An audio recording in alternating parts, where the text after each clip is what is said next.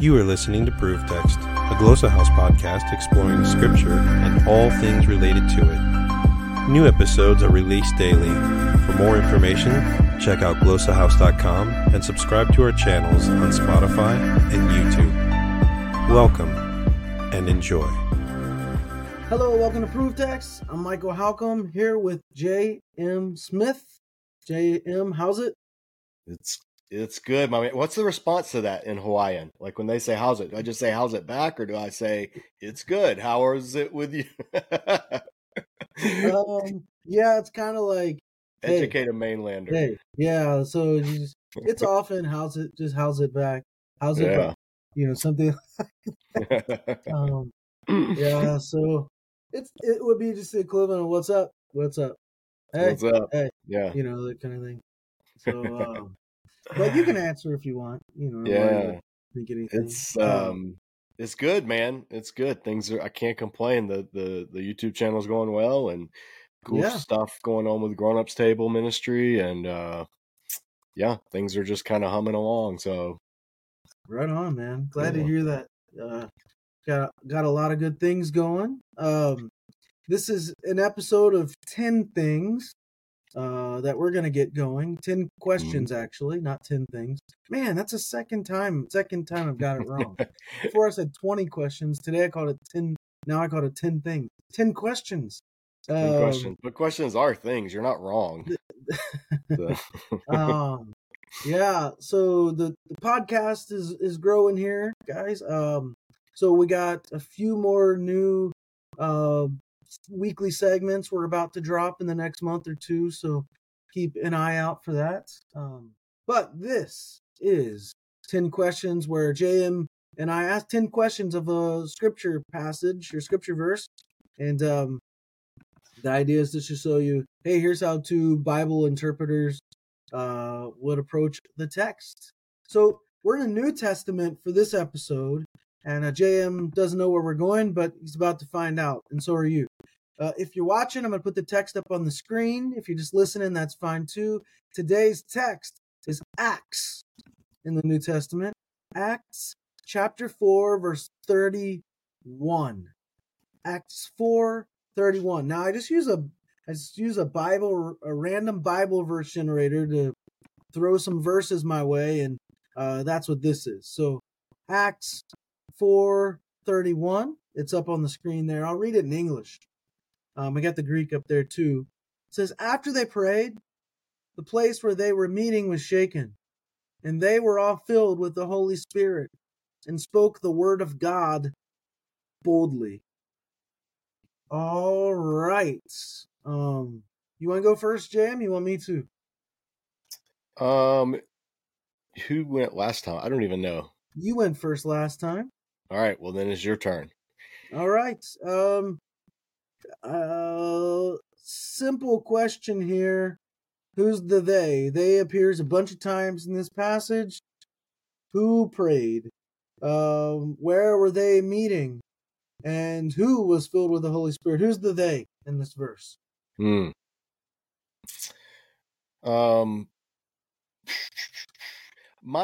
would press in a little more on that and say, hold on, I'm just scrolling up for a minute.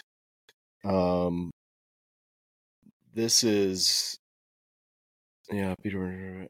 Yeah, the place where they were meeting. That's what I want to know.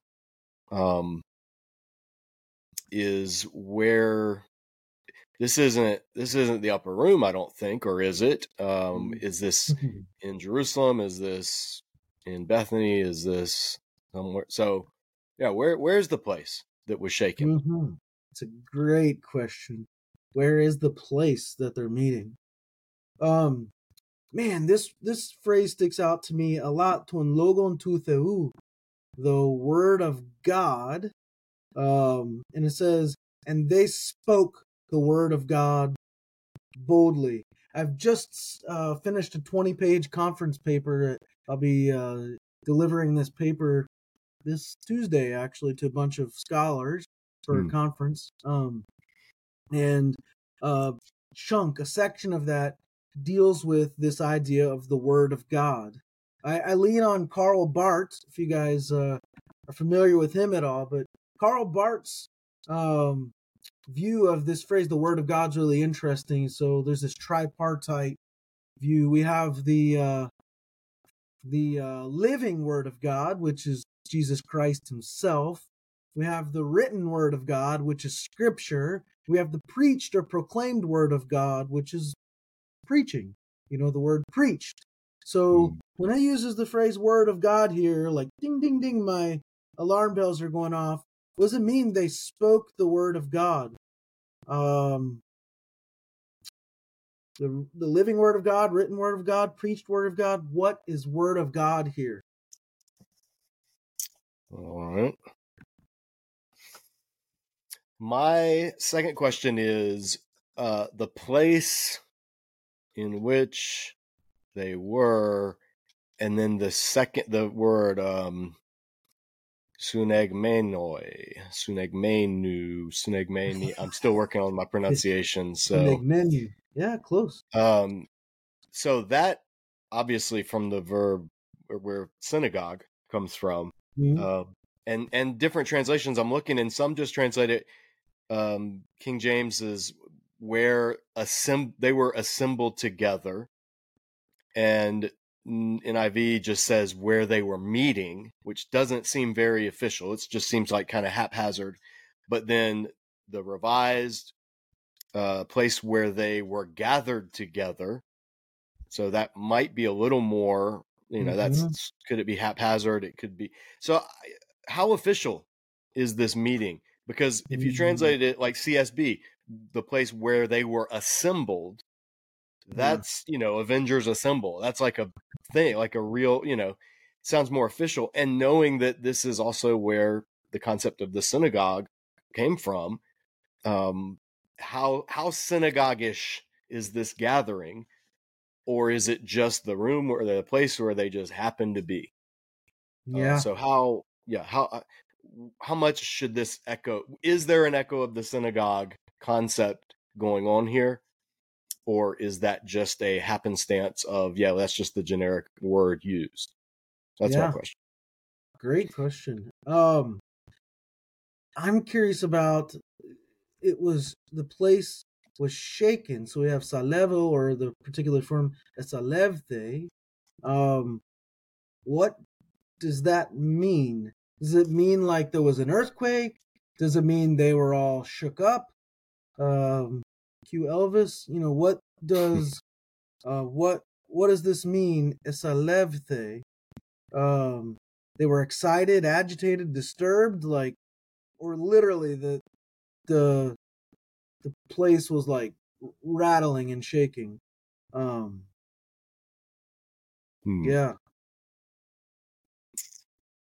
All right. I want to ask with my third question, hearkening back to what you had talked about with the word of God, and sometimes it's used the verb keruso, or where we get kerygma from, to preach the word of God, proclaim. But this one is just laleo. They just spoke the word of God. So is that the same thing, or is there a difference between proclaiming the word of God versus speaking the word of God? Yeah. Is there anything there? Yeah, were they speaking to each other about the word of God? Yeah, that's a great insight. I'm curious about, and they were all filled with the Holy Spirit.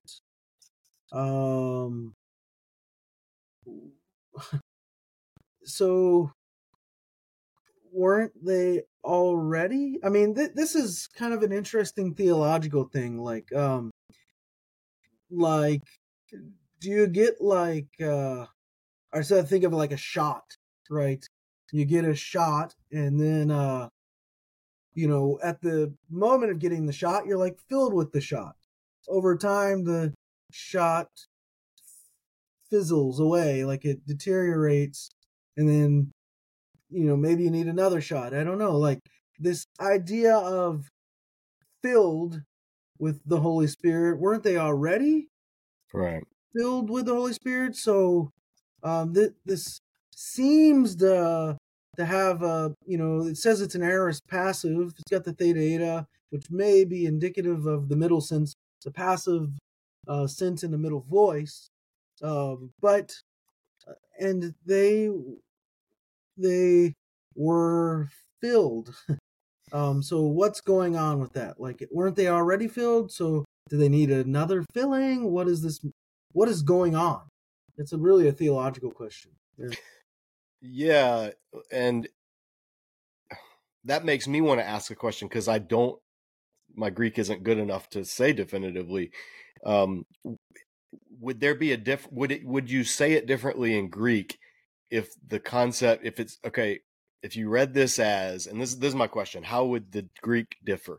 If you read this as, after they prayed and the place was shaken, then they were filled with the Holy Spirit. Or if you wanted to say, after they prayed and the place was shaken, they were already filled with the Holy Spirit, they began to do, like, in other words, is it, I guess, would you use the perfect, past perfect for they had already been filled, like, is it describing the state that they were, or is it describing the result of what happened after the shaking and the prayer? Because, like you said, this is after Pentecost, like well after Pentecost. So what this will definitely affect somebody's view of being filled with the Spirit. Yeah. Yeah, I mean, the some of the glosses we get are like, they were under the full influence of, or they were under the influence of, they were brought they were filled. Yeah, so it's swollen up. So answer this for me, because you are a Greek scholar. If this were, if it were trying to communicate a state that they already were, and it's just kind of saying them being people who are already filled with the Holy Spirit, they began to do this, would it be like a perfect participle? Would that be the normal way to say it? Like, having been filled with the Holy Spirit, they would such and such. Yeah, exactly. You'd think a perfect would be used here. Okay. Yeah. Okay. Yeah. It's helpful that you know Greek well, because I can ask you these questions. Yep. Yeah, that's what you'd expect if you wanted to say that. But in this verse, instead you get a string of aorists, and that they did handle the aorist participle correctly. And after they prayed, the place was shaken, and they were filled. And so then we got, and they. Now this is interesting. You have an aorist participle, an aorist verb, and then you get a lalun, which is an imperfect. And this is probably, I would say, this is an inceptive use of the imperfect, and they began speaking. It could be an ingressive, so inceptive is like a beginning, inception, right? And they began speaking the word of God. Or if you're doing like an ingressive,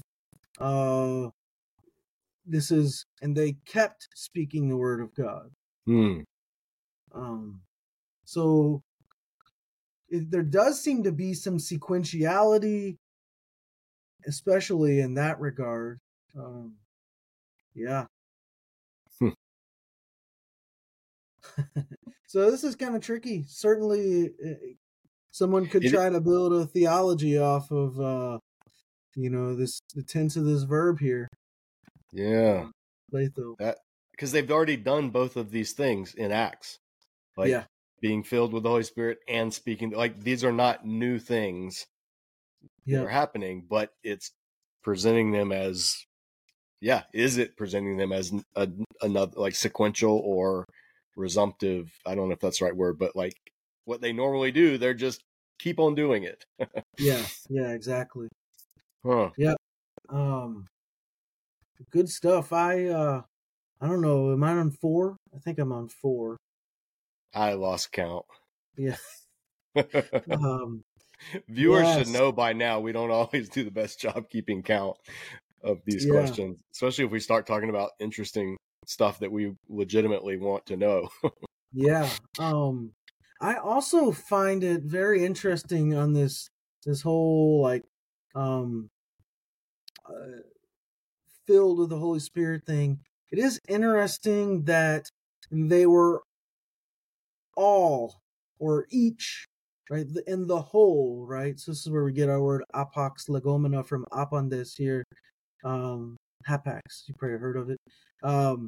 So, and they were all filled with the Holy Spirit. So that's interesting, just that it's a group thing. Does this filling again happen here, or is it from before? But the way that it looks on the surface is that uh, there's a group thing going on right at this moment. So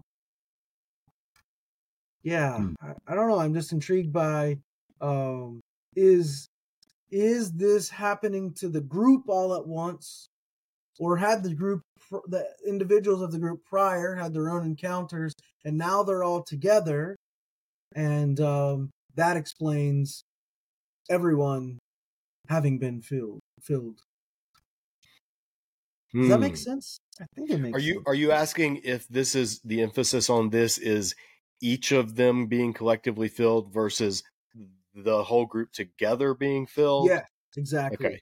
That does make sense then, yeah. Yeah. My question, I would want to ask about this final word. You took mine. Go ahead. Parrhesias. And what is translated boldly. King James has with boldness. Some translations have like the literal standard version, which is kind of a just strive to be woodenly literal, translates it with freedom.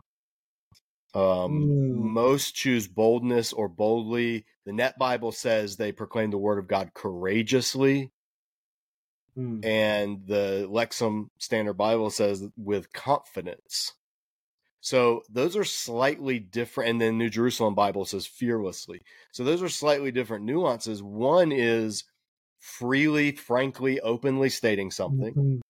But then one idea is courageously or fearlessly adds like an element of like, like almost on the offense. And a lot of times, of course, Christians, whenever they're accused of behaving like jerks, they just can say, well, that's just me being bold. And a lot of times it's not, it's them being a jerk, but calling it boldness. And so there's a difference between frankness, openness, straightforwardness, and boldness or fearless. So which of those meanings makes the most sense in this context? That's my question. It's a great question. The text, here's my last question. The text seems to imply that this speaking the word of God happens after the praying, not during it. So it happens after the praying, and perhaps simultaneous with, in sequence with, or after the filling of the Holy Spirit. So I'm curious, is the praying that just happened, the source or origin of the being able to speak boldly, courageously, or with parrhesia, right? So is the prayer the source of that? Or is the being filled with the Spirit the source of that? Being able to speak with parrhesia. Or I guess a third, or is it a combination of the prayer and being filled with the Spirit that leads them to be able to speak with parrhesia? And I think that makes sense. The prayer, the Spirit, or a combination of the prayer and the Spirit. Does that does seem to be this is the with Parousia, speaking with Parousia is the result of what preceded, but what specifically? Yeah. Hopefully that makes sense too. So yeah, no, I see what you're asking. That would bear into a lot of Pentecostal theology. I feel like, where they might say, well, all Christian denominations pray, but it's not until you're filled with the Spirit that the place shakes or whatever, that might be how it used. And others might say, no, it's the praying that is the emphasis. And then God through the prayer decides to do the other stuff. And that'll land differently, I think, with different people. It's a good question. My last question is a bigger biblical theological question. When you start to see praying and the Spirit and shaking and gathered together, I immediately think of Sinai, and Exodus 19, God coming down on Mount Sinai, the place shaking, people being terrified, his Spirit descending, or filling the tabernacle later at the end of Exodus. And so that's I would want to know, are there echoes of Sinai theophany type stuff intentionally in this passage? Are we meant to hear what I'm hearing, or is my ear just so conditioned by Old Testament study that I just hear what may or may not be there? That's my question. Yeah, that's great. Boy, the intertextual stuff is so intriguing. Just the textual connections. I guess I maybe can cheat and have a sixth question, but the use of the word deome, that's very striking to me, because you usually have something like prosevkome, for to pray, and is this connoting a specific kind of praying? So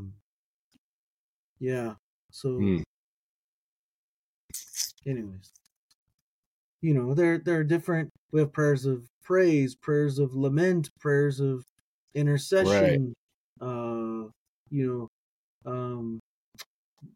prayers where when you intercede on behalf of yourself, it isn't called intercession. Supplication. Yeah, thank you.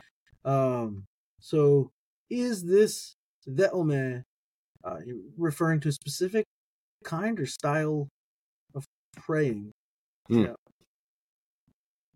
Well, good stuff, man.